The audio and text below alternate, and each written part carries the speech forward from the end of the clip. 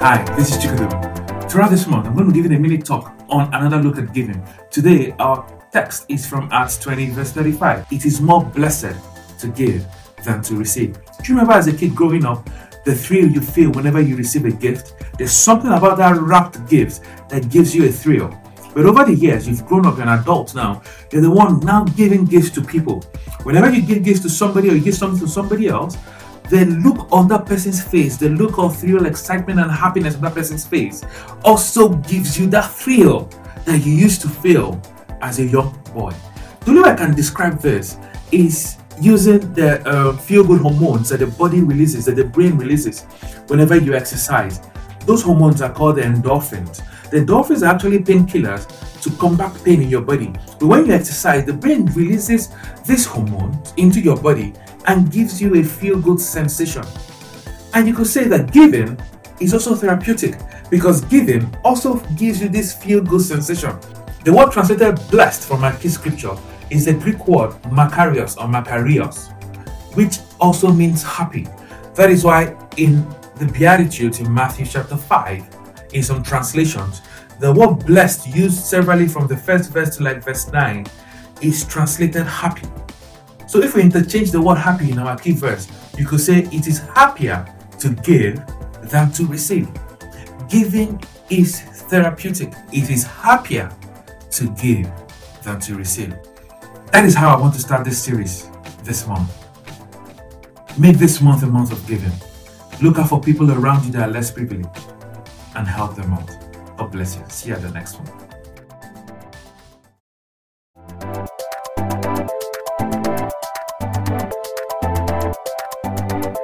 Hi, I'm Chikudu. Welcome to another look at giving. We're going to be looking at the number one law of giving, which is give, especially when you are led by the Spirit. You won't go wrong giving when you are led by the Spirit. The Bible says in Romans chapter 8 verse 14 that as many that are led by the Spirit, they are the sons of God. I'm going to tell a story about a South African preacher that traveled to New Orleans. He stood in line behind a family at a convenience store and he felt led to give the person, the man with his family in front of him, some money. 9 years later, this same pastor was invited to preach in a church in New Orleans. After a service, a man walked up to him and shared this story of how he came to faith. He said, my wife and I and my child, we were destitute. We were at our brink, our last herbs. No job, no nothing. So they made a suicide pact. But while they make the pact, let's give our child something to eat. That was how they walked into that convenience store. He said, while we were standing there in line, we realized that we didn't have enough money to pay for what we bought. And he said after they bought the milk and the bread, they went back to the spot where they're supposed to kill themselves and they wept. Because when the man gave him that money, the man said to him, Jesus loves you. So they found a church that had a bold sign, Jesus loves you. And they drove into the church and the rest is history. Just one act of kindness prompted by the man's spirit stopped 3 people from dying. Don't let anybody coerce you into giving. Always give when you are convinced that you should. Always give led by the Spirit. I'll talk a whole lot more in subsequent series on this. Join me on the next one.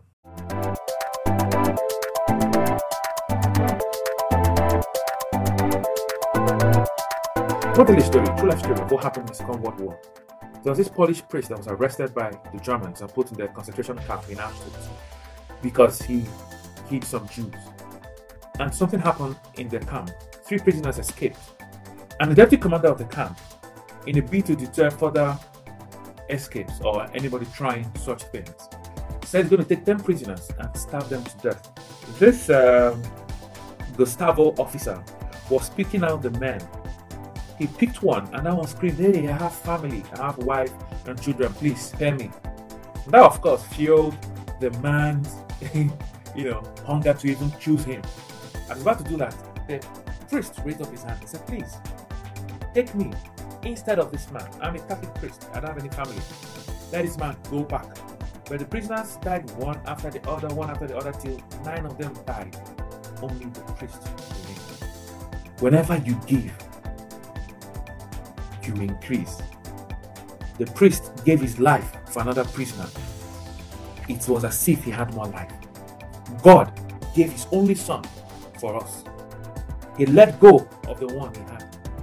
Today, he has billions come to him because of the sacrifice of one. 1 John 3 verse 16 says, now you've seen that Jesus gave his life for us.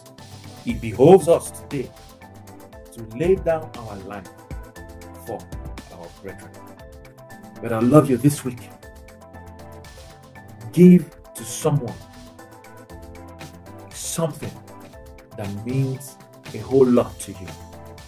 Sacrifice something that you love so much. Give it out this month. And I'll see you at the next one.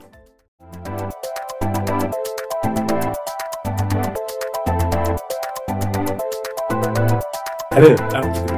Welcome to another look at giving. Today's text is taken from 2 Corinthians chapter 8 verse 12. One of the laws of giving is that whenever you give willingly. Don't give under pressure. Don't let anyone coerce you into giving. Don't let anyone manipulate you into giving. Don't let anyone make you feel bad that you're not giving. Remember the first law I gave you. Give when led by the Spirit. Do as the Spirit directs you and instructs you in your heart to give. Don't give in to men's manipulation. There's a rising trend of men that say they are men of God, manipulating those that God has put under them to give. They blackmail them emotionally and get them to give. Don't give under duress. For if there is first a willing mind, it is accepted. So acceptance is proportional to a willing mind. The Bible says in Isaiah chapter 1 verse 19, if you are willing and obedient, you will eat the good of the land. I heard a story about a pastor that came to a church and asked people to give. And people walked out to give. He started going from one person to the other, asking them what they've come to give. That is wrong. And when one person refused to be intimidated and refused to tell the preacher what he has pledged in his heart to give to God, the preacher told him to walk back to his seat, that he's not deserving to give to God. That is wrong. That is blackmail. Give. It's more blessed to give than to receive. But give, not under duress. Give willingly. Give cheerfully, because God loves the cheerful giver. See you at the next one.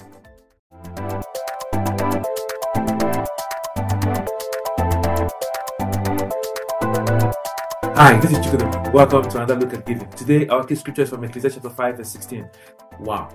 You came out from your mother's womb naked, you're going to return naked. There's nothing you're going to take away from earth to the life after. Nothing. This scripture radically changed my life. I've always known it, but knowledge is not enough until synthesis of that knowledge has gone through full circle to deliver understanding. We have been deceived that we own things in this life. The truth is that we own nothing. We rather possess things temporarily. If you go to the library and you borrow the book, maybe for a week, you come home to read the book, you can read the book in any room you want. You can leave the book on any table or desk in your house that you want. But that control over the book is limited. Firstly, it only lasts for a week. And your rights over that book is also limited. You cannot give that book away. Neither can you destroy it. Once the time you borrow that book from the library has expired, you take it back. And when you take it back to the librarian does something. The librarian does a check on the book, scrutinizes it to make sure that there was no damage done to the book, to make sure as it was given you, you brought it back in a good condition. If peradventure you destroyed the book, or you damaged it, or you threw it away, or you lost it, you'll be penalized for it. That is the way I want you to see your resources, your wealth, whatever thing you think you own. They are just possessions. You own nothing. You're just holding it in charge for a while for the owner. When you understand this, you are not attached to anything. When you understand this, you will freely give things out without batting an eye. When you understand this, you live free of every attachment. See you at the next one.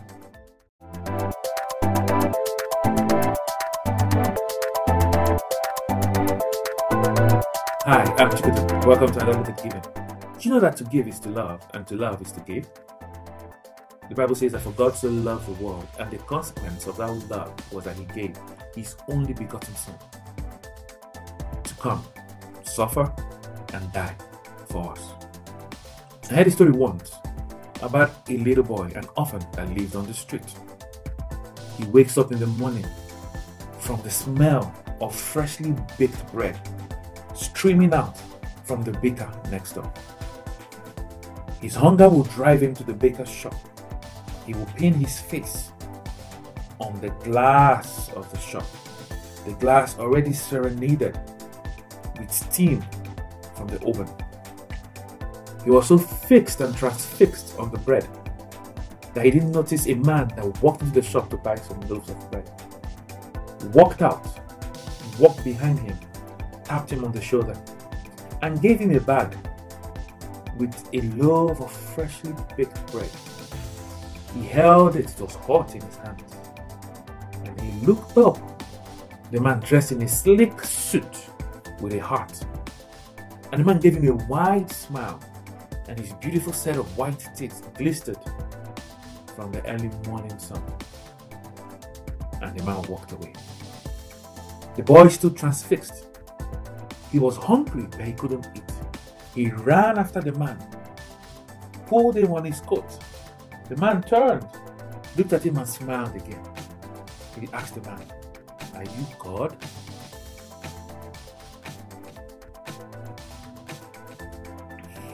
To give is to love. I'll see you at the next one.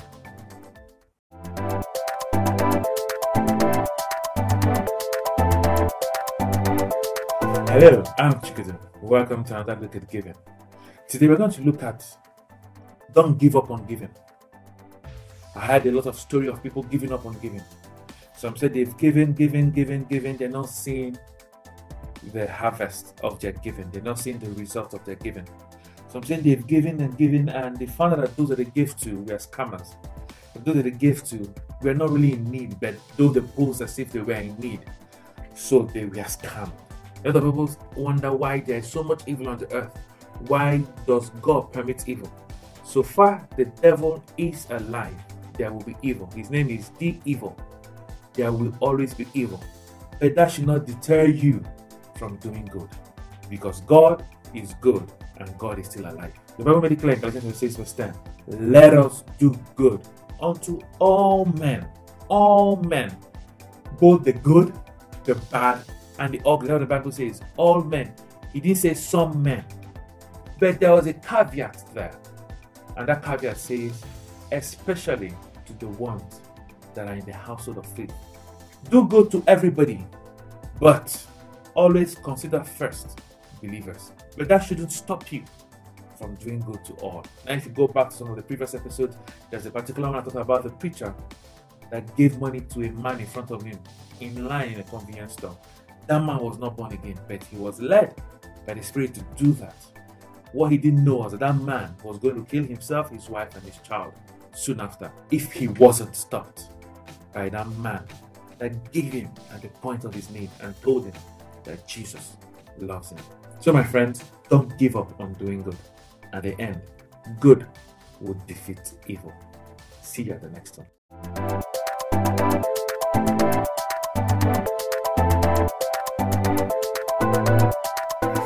Hello, this is Chikudu. Welcome to the 4th edition of Another Look at Giving. Our key scripture today is in Mark 10 verse 21.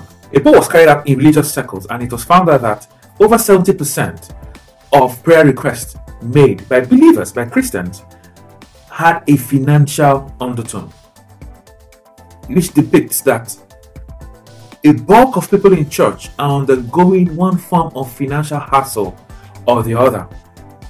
Then it's not surprising that Jesus, on the flip side, talked a whole lot more on money, up to some, according to some scholars, between 60, 65 and 70% of Jesus' sermons also had to do with money, finances, prosperity. God already knows that we'll be plagued with this problem. That is why Jesus spoke a whole lot about it. Jesus did not pray for the people for them to be financially prosperous. And you can also see that Jesus was not afraid to talk about money. He spoke about it boldly and he didn't flinch when he did. The key to wealth, prosperity is giving. I can't overemphasize that. And that is the truth. When you give to the poor, that is an investment. God, the Bible made it clear in Proverbs 19 verse 17, where it says, he that had pity on the poor has lended to the Lord. Imagine you, mere man, lending to the Almighty God. So I want you in this month of June to have an investment mindset. Invest not just in your ideas in one project or the other. Invest in your life. I'll see you at the next one.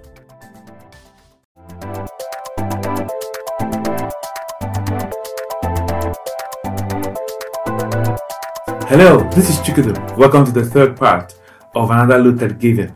Today our key scripture is in Psalm 24 verse 1, which says, the earth is the Lord's, and the fullness thereof, the world and they that dwell in it. God's sovereignty is boundless. Everything came out of him. The Big Bang is God's idea. It's a product of his pleasure and his ingenuity. But he gave man the power of attorney to oversee affairs on the earth while he looks after every other thing else. So, though man has the power of attorney, ownership of the earth is still God's. Truth is, if I'm going to buy biscuits, my intention for making that purchase is not the wrap, the box that the biscuit is contained in. It's actually the biscuits that I'm interested in. So if God owns the box, the earth, the container, everything inside earth belongs to God. God can redirect, rechannel resources to find you. That area you're experiencing lack in, the owner of the earth can redirect resources to find you. Not only that, Jesus, your husband, made the earth. The earth was made for him. The earth was made by him. God has made you a co-signatory with him. That tells me something. The resources in and around the earth is yours. You have access to it. See you at the next one. Bye.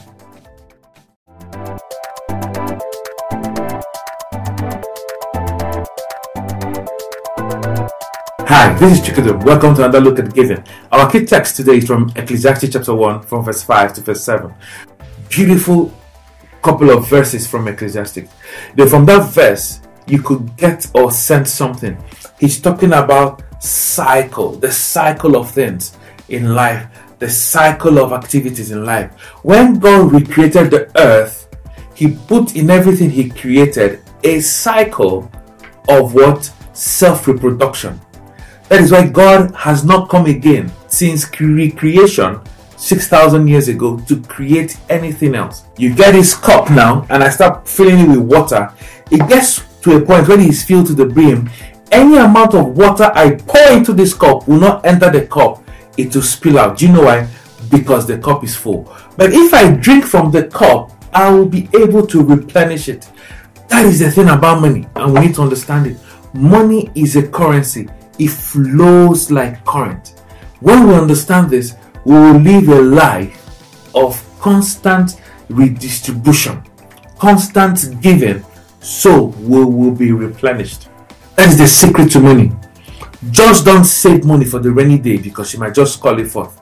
If you must save for an investment day. Invest into a project this month. Invest into an idea this month. Invest into something that will yield a return. Learn to let money go in form of an investment, and you will guarantee yourself a future. See you at the next one.